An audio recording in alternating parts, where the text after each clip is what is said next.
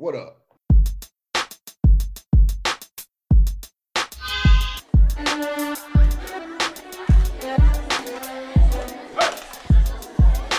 All right, y'all. Welcome back to another episode of the This Is Not That podcast. I'm one of your hosts, Joanna, and I'm here with the homies. Say what's up, y'all. Ralphie, you go first. Go ahead. What it do? This is Raphael. What's up? It's Isaiah. And we have a special guest with us. Kyle, why don't you jump in and introduce yourself? How's it going, y'all? Kyle Johnson here, Kenosha native, organizer for BLOC, Black Leaders Organizing for Communities. It's great to join y'all. Yay, I'm so happy to have you on, Kyle. We were just talking earlier about the last time we were working closely with each other was when we were doing work with the Fight Back table and that ridiculous election that was like never ending. It was like months long. So it's good to be back in conversation with you. I think that like today's episode, well, we have our topics, right? But like we always start the show off with just kind of like a shoot in the shit, like checking in with folks, like how was your weekend? So Isaiah, how was your weekend?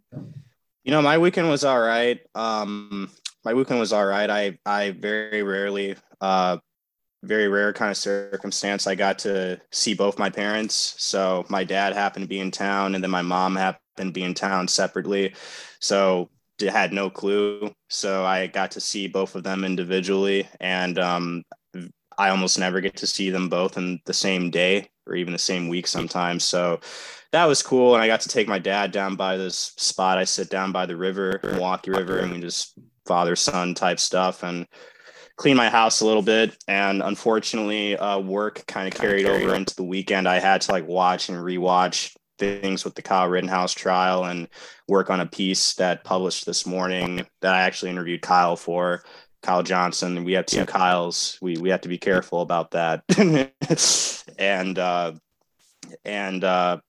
that was kind of the dimensions of my weekend. I try to keep weekends just do nothing, chill, simple, because the weekday is always so crazy with me. What about y'all? I've been on a health kick recently. I've actually been doing pretty damn good for like the last 2 months. And I went for a long walk at the lake at Veterans Park. That was really good. I forget how important walking is to mental health, but it really is, so get out there and walk while we have like some nice days for the next 4 days or something.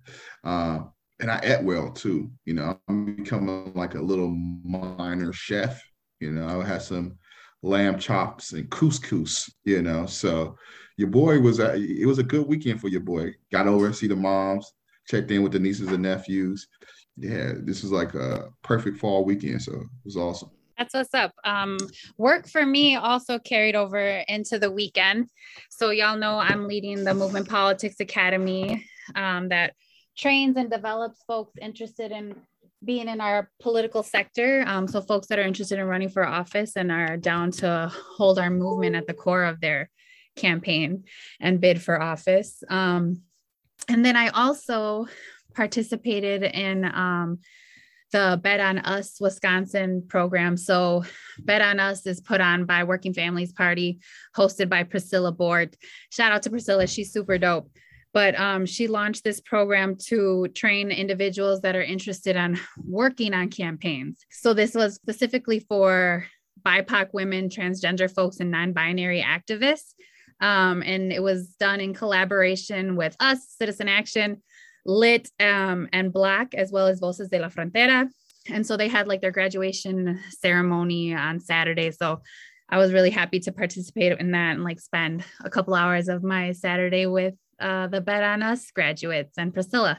Kyle, how was your weekend? Oh, my weekend was crazy. It's been a blur these past couple of weeks. There's a lot of stuff going on with the school board here in Kenosha. Moms Demand Liberty organizing around here to defund pretty much our school system, which is never the right way to go. So we had to hand them a big L on that, which that's checked off the list. But now tonight we have a huge meeting to restore school board salaries which is not even a high level anyway. It's like $6,000, but they lowered it to $100 per in-person meeting. So if they met virtually, they didn't get anything. It's big for us to fight that because, if folks want to serve on the school board, they shouldn't have to be millionaires to do it. Even $6,000 goes a long way for a middle class person. For me, if I got $6,000, it'd be huge. So also my sister had a baby, so that was big. I'm an uncle again, second time. Oh, congratulations. So checking in with her a whole bunch, but Yes. yeah. And I'm also trying to get on my workout stuff too. So like Raph said, I'm feeling a little sore. I was doing some pull-ups earlier, but hopefully I can get this body right for summer 2022. Man, summer 2022, bro. There we go. Right. Hot boy summer. Hot boy summer. Hot boy summer 22. Be on the lookout. Kyle, just out of curiosity, before we hop into the trial, with the school board stuff that you just mentioned, I was just curious, was there much organizing or people at the school board meetings kind of making their presence known either for or against whatever was going on? And I only say that just because it was recently brought to my attention that the feds, the FBI, are going to be essentially making a new program where they're going to be like, it revolves around training school board meetings and members for threats and people who go there and protest and stuff like that. So it seems like there's some focus on that from the federal government. So I was just curious if you could say a little bit about what those meetings are like, basically. Yeah, I haven't attended a lot of them, to be fully transparent. There's only a couple, but the ones I have been at have been contentious, even virtually. So I would say actually back in September, a meeting got shut down because folks who were anti-maskers flooded the meeting and wouldn't, allow it to be called to order or anything. So they actually just had to close that meeting down. The Education Justice Coalition is the group of folks I've been working with. That includes, concerned community members, parents, the KEA, which is the Kenosha Education Association, BLOC, Leaders of Kenosha, BLOC.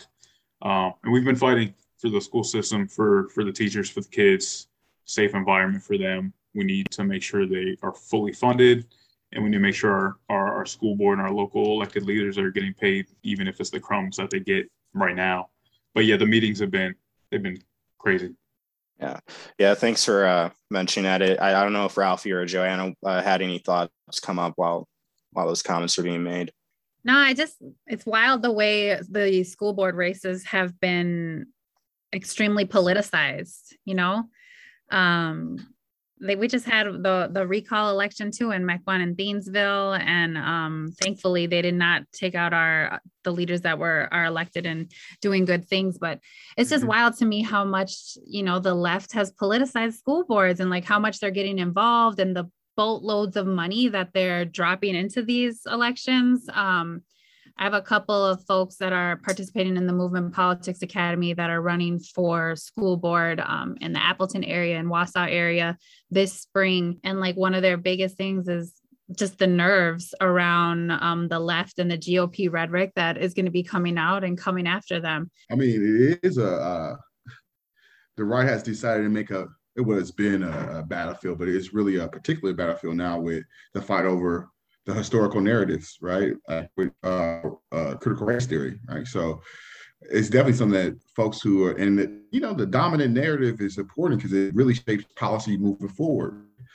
If you got people really believing that, challenging the validity of Jim Crow or slavery or things like that, and we can't teach that in schools because it makes some white kid, feel bad about themselves.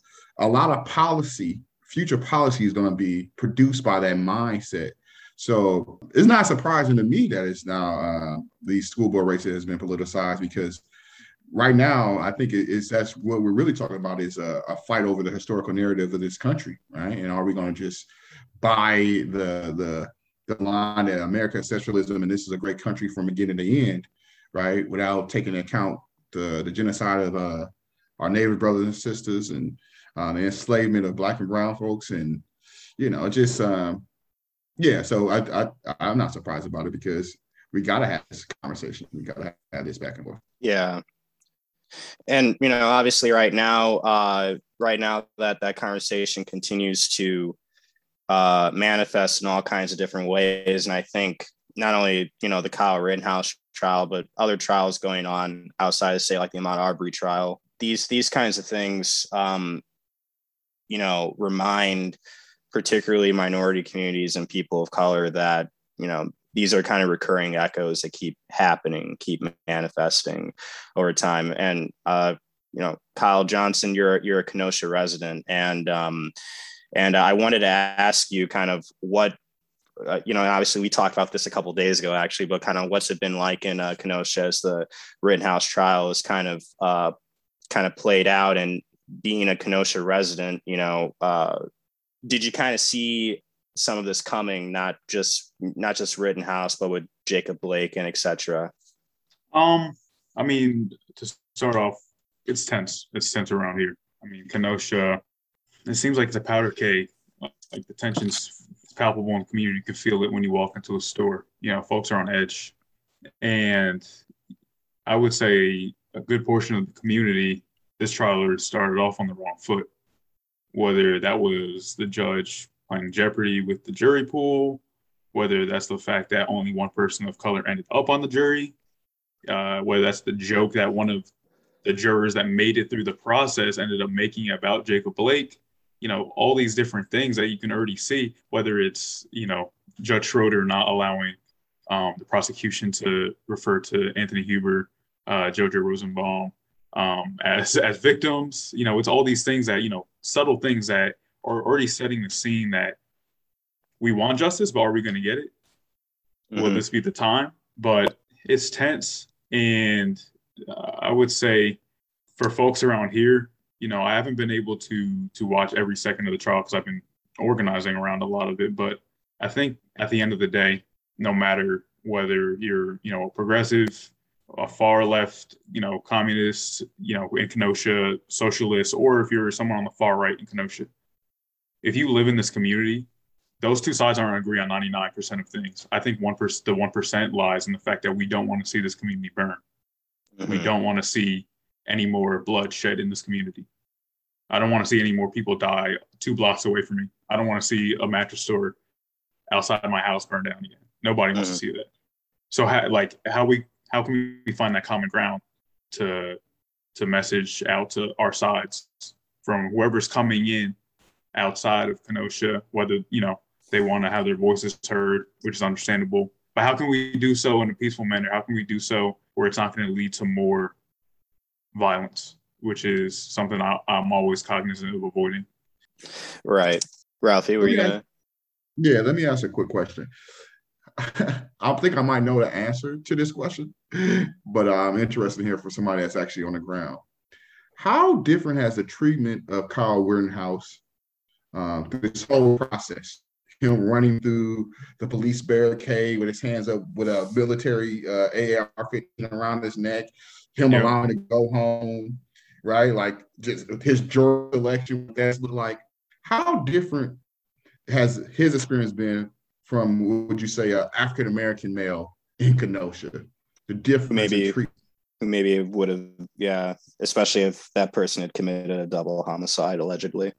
I mean, I think we can, like you said, you already know the answer. The easiest parallels to look at what happened with Jacob Blake in the community of Kenosha, a man who did not shoot anybody, did not cause physical harm to anybody, and then what happened to Kyle Rittenhouse, who did shoot 3 people, killed 2 of them, and then walked past police and was able to go free that night and maybe go rest in his own bed while Jacob Blake was paralyzed from his interaction with the cops. So, like, that's instant.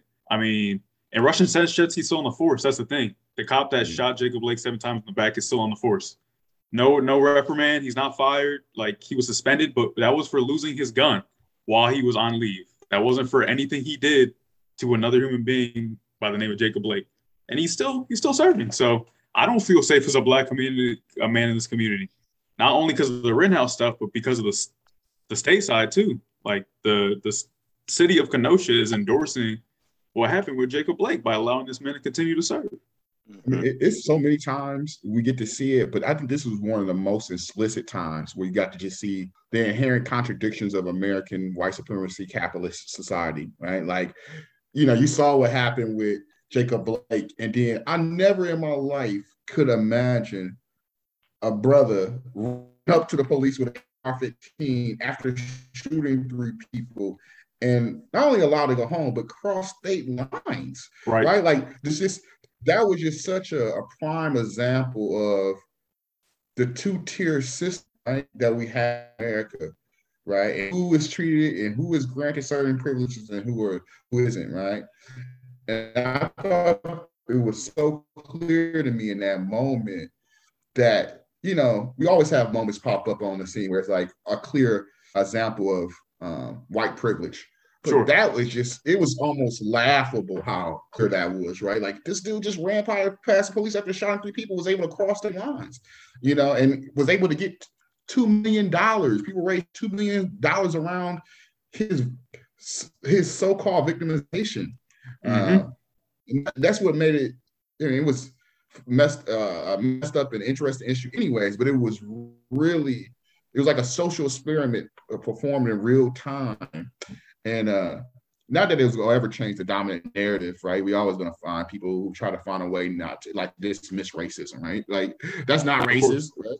But I was like, how could you in that situation? Like, how could you, right? How could you? Like you're saying, every step that Kyle Rittenhouse has been through, it's really like a case study about how white people experience America and the justice system and how Black folks do. Because like you said, Kyle Rittenhouse committed a crime, was able to walk past police, go home that night or wherever he went.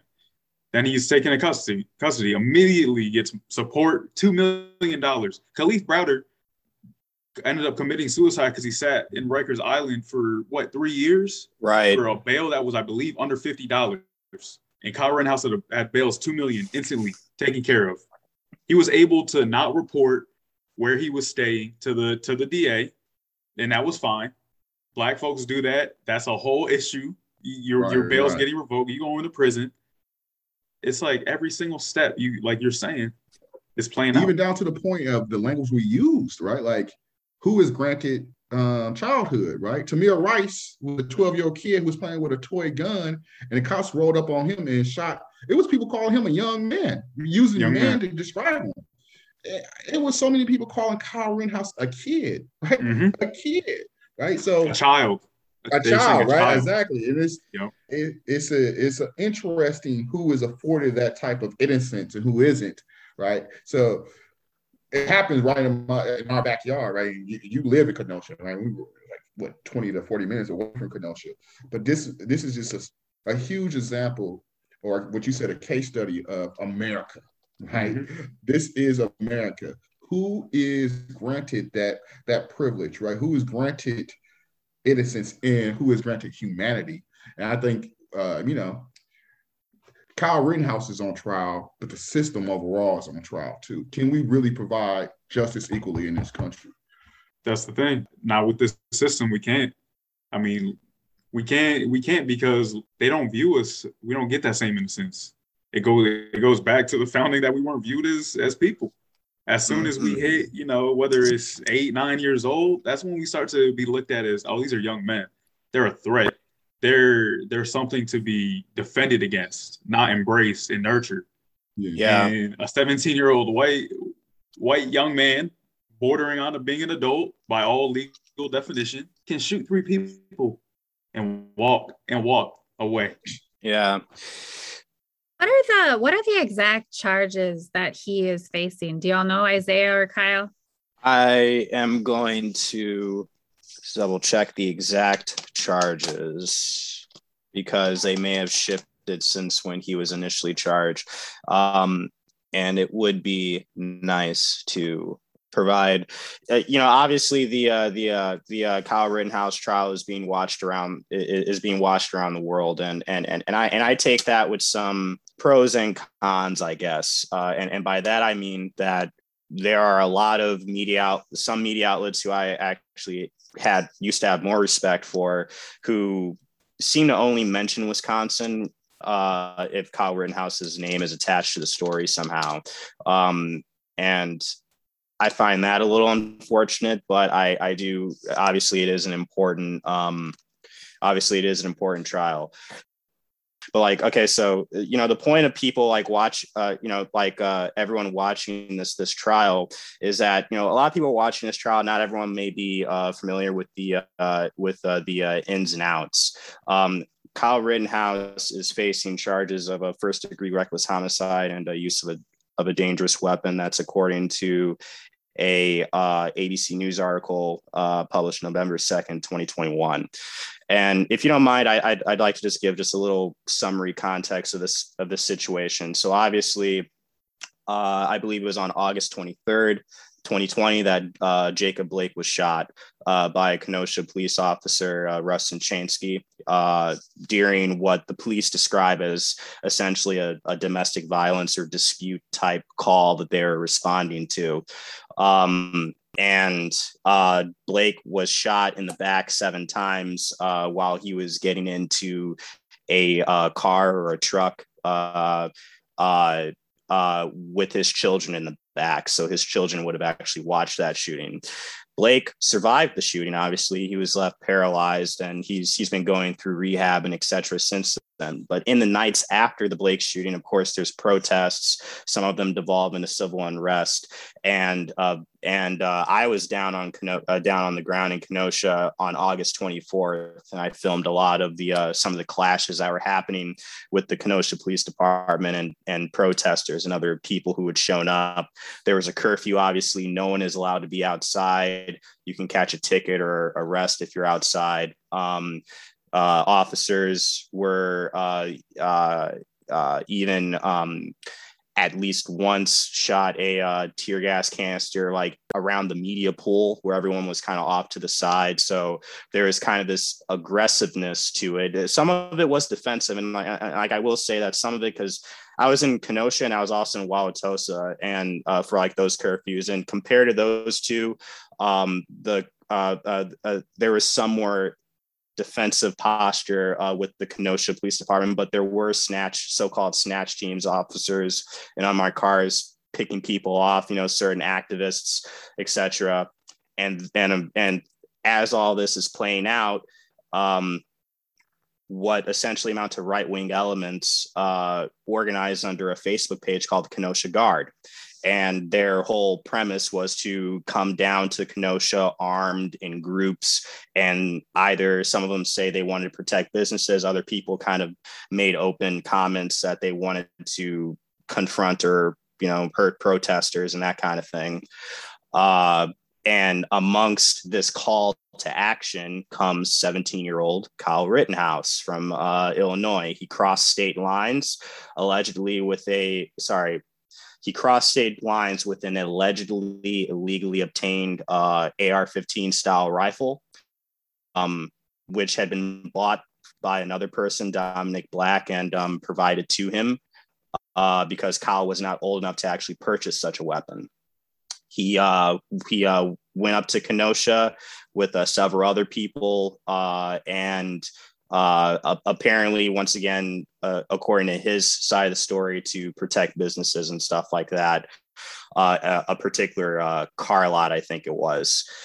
Kyle Rittenhouse is filmed, and his group is filmed. A armored police vehicle pulls up and offers them water and offers them praise, saying thank you for being here and that kind of stuff, which goes to this issue of how close the militia and the police were working together.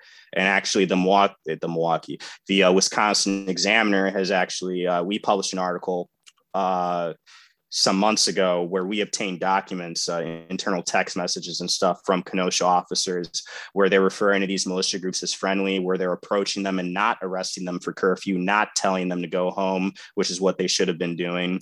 And they were aware of reports that these groups were actually escalating, meaning that they were half an hour before Kyle Rittenhouse the shooting happens. The police were receiving reports that these so-called counter protesters were driving around slashing tires of Black Lives Matter protesters and doing other things like that. They were escalating, and then half an hour before Kyle Rittenhouse shooting happens. So Rittenhouse killed two people. He killed Joseph Rosenbaum and as well as Anthony Huber. Another individual, Gage Groschek, I think is how you pronounce his last name, was shot in the arm, lost 90% of his his bicep. And then there is another individual who is referred to as Jump Kick Man, because essentially what happened was there was a confrontation in front of this lot that Kyle and these other militia people were around, and these group of protesters walk up, and you see this in the trial video. They walk up because, according to them, someone had been shining a green laser sight on them that they believed was attached to one of these rifles. So they were trying to find who was aiming at them long distance. And you can actually see one of the militia or one of these armed groups, whatever you want to refer to them as, since in the trial you're not really supposed to refer to them as militia, according to this judge. You actually see one of them up on a roof, and they drop what appears to be like a gas canister or something down in this group of protesters, and that kind of causes a bit of an argument.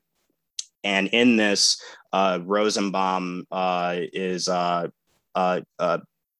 it's within this course of events that Rosenbaum becomes the first person shot by Rittenhouse, and then Rittenhouse runs up the street. People are yelling, saying, "Hey, this person shot someone. This person shot someone."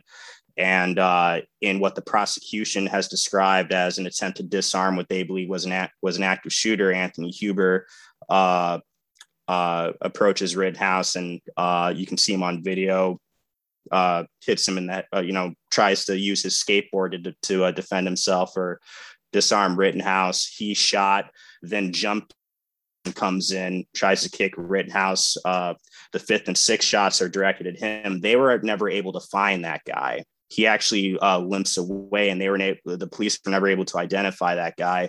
We don't know what happened to that guy. And I say that, I make a particular note to that because there was an independent journalist who is kind of following the trail of this alleged fourth victim. And he kept writing articles about it, and the Kenosha Police Department made a press release singling him out to discredit him, said that he was pushing dangerous conspiracy theories and things like that. And now they're testifying that actually there was this fourth individual involved. They just can't find them. There have been a couple of things that happened that have happened in the trial itself. The judge, obviously, has said that you can't refer to the people who Kyle shot as victims. You can only refer to them as rioters, looters, or arsonists, but the defense has to provide evidence of that. There have been a couple of times where the judge has called conveniently for breaks, once about a minute after the fourth victim is first mentioned by a Kenosha detective, Detective Howard. About a minute and some seconds after that, judge calls for a break. And then Anthony Huber's granddaughter was testifying later on, talking about the last time she saw him, the fact that Huber actually knew Jacob Blake to some degree, and etc. Judge decides to call for a break.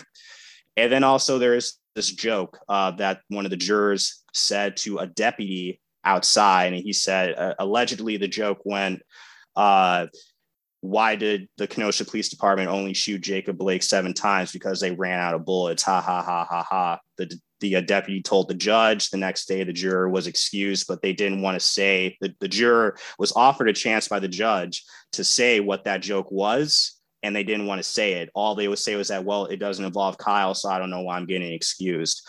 Shortly after that, another juror was excused for pregnancy issues. So there's all this back and forth going on with the trial, and the judge has said several times that the public has to have confidence in this trial. It's important for the community, and it's important for the country. But I mean, obviously, there's all this stuff going on. So, Isaiah, let me ask you a quick question. What's the current demographic makeup of the jury? Originally, the jury only included one African American. one a person of color, similar to the Ahmaud Arbery trial in Georgia. I believe that's in Georgia, where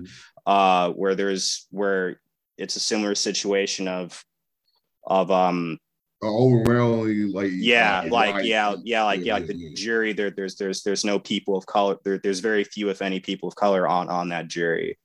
So, and then of course a lot of the evidence for the militias and the police cooperation stuff. There's things that are not being allowed in this trial, that people bring to question. So, Isaiah, I'm so glad that you did that run through of where we were and how we got to where we're at right now.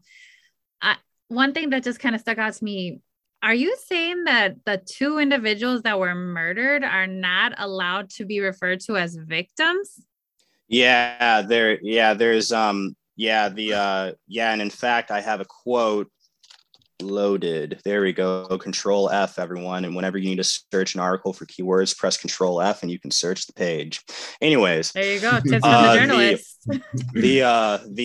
So the article that we published this morning in the Examiner, there's a quote from the judge where he's actually describing it. He says, quote, "The word victim is a loaded word, and I think alleged victim is a cousin to it," end quote. And he says later that the defense can actually, quote, demonize the people who demonize them, meaning the people who Rittenhouse shot, if he wants to, if he thinks meaning the defense attorney, if he thinks it will win points with the jury.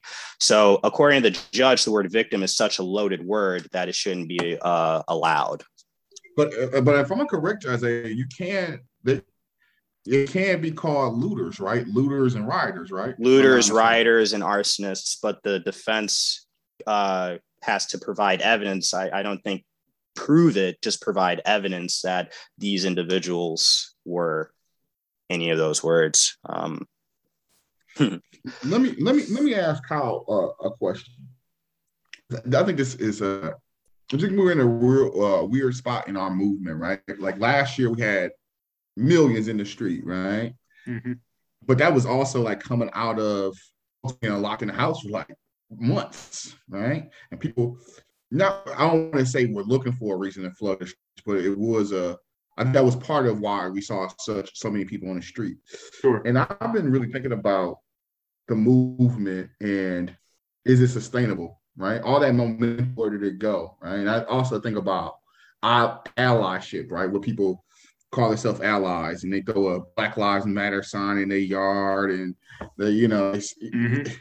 When you think about that and what was in the streets last year and then what folks are talking about now in the conversations, do you still feel that same type of energy, momentum, and people's understanding the conversations around not just Jacob Blake, but the Rittenhouse, George Floyd, right? Or have people received it back into pre-COVID, incrementalism when it comes to complacency around something like Jacob Blake and Kyle Rittenhouse. How do you feel about the support, I guess is what I'm looking for, that you I actually would say receive?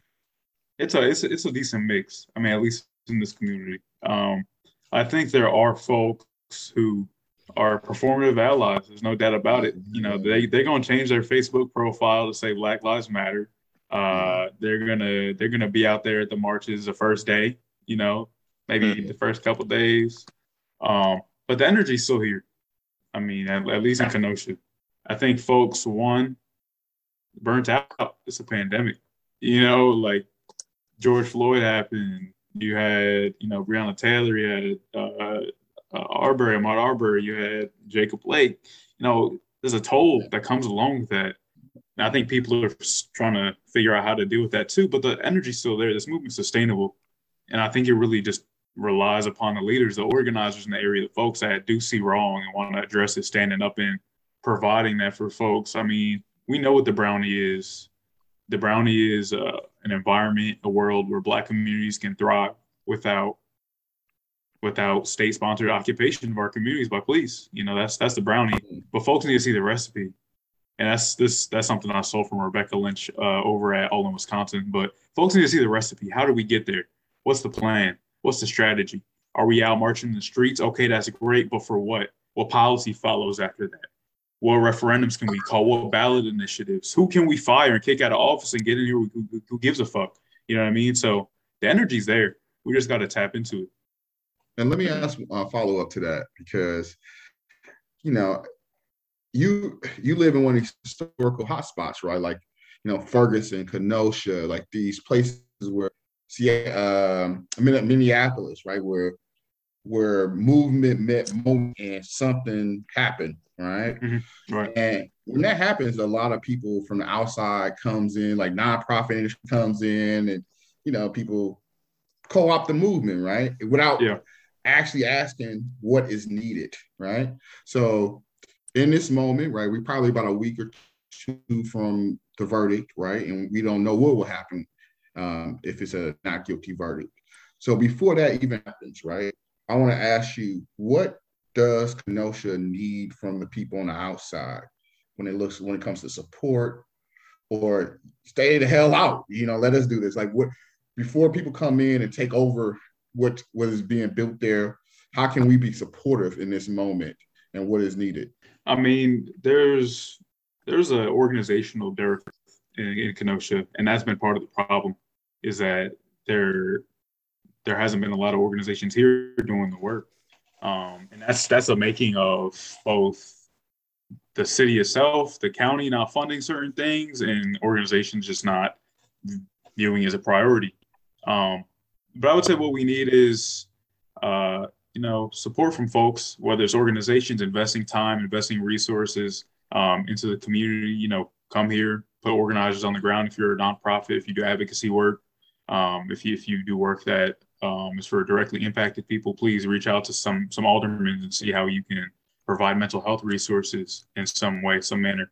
I would say for the folks that are following this trial and are curious on, you know, what to do if Rittenhouse is acquitted or if he's found guilty, and you want to have your voice heard, definitely we this is America. We can't tell you it's whether to come in our community or not. But what we can ask is, please, like, check in with folks. Like, we're gonna have a lot planned. Calls to action. We're gonna have a lot of marches. We're gonna have some press conferences. We're gonna have different things, listening sessions. We're doing these things to uplift our community, to allow folks a safe but also an effective way to have their voices heard. Whether, you know, it's that cry of jubilation because we got justice, not true justice, because that'll never happen, because Anthony and JoJo aren't coming back, and Jacob Blake will never be able to walk again. But justice in a sense. Or if it's us voicing our frustration because we didn't get justice again, and it happens over and over. We're gonna do this in the right way. We're gonna make sure folks are safe. That's the least we can do in memory of Anthony and JoJo. So please keep an eye on your calendars. We're gonna be doing a lot of different events. We're gonna have on Facebook. We're gonna have on Mobilize. But please attend our events, because we want to provide a safe space for folks, and that's always gonna be at the top of our priority list. But we definitely want folks to come out and have their voices heard, and please march with us and amplify. Definitely. That's great. I think that on this podcast, we're always trying to encourage folks to get active, right? We're always talking about organizing, figure out what organization you can get in touch with. So there, y'all have heard it. And make sure you keep an eye out on Kenosha, figure out where you need to show up and when you need to be there. We definitely, are in search of the justice that's still available to us, right? And that is for Kyle Rittenhouse to be held accountable for what he did, right? These individuals are no longer with us, right? Like, lives have been lost. Anthony and JoJo, right? Like, the taking of life is serious. You know, these are human lives, regardless of if you agree with why they're out there or not. These are, the taking of life is serious for anyone. Right. Those families deserve answers, and they deserve, some sort of comfort in knowing that the person that, killed their family is being held accountable for those actions.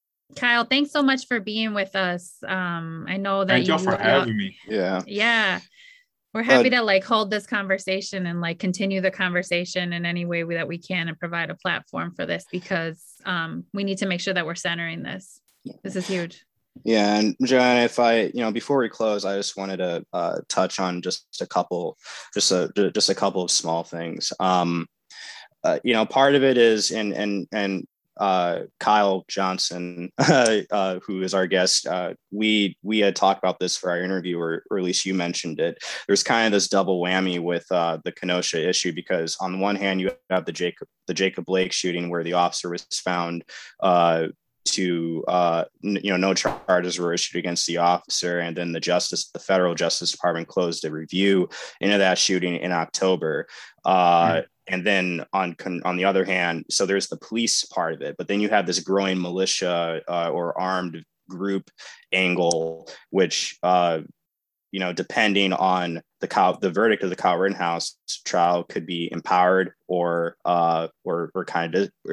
disempowered, or emboldened, or not emboldened.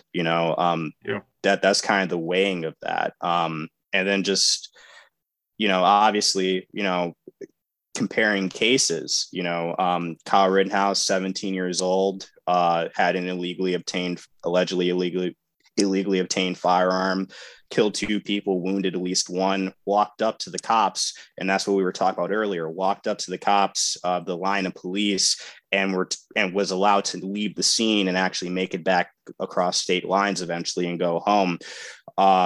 I'm looking in police documents and I see endless surveillance, social media, and everything else on Black Lives Matter people. They knew people's movements. They knew when people were on their way to Kenosha from Milwaukee, but they didn't know what happened to Kyle Rittenhouse. You can look at the Alvin Cole shooting, both 17 years old, both armed with things that they shouldn't have had. One is dead, and the other wasn't even taken into custody. So these are the disconnects that people talk about and people feel. And I just wanted to raise attention to that part of it as well.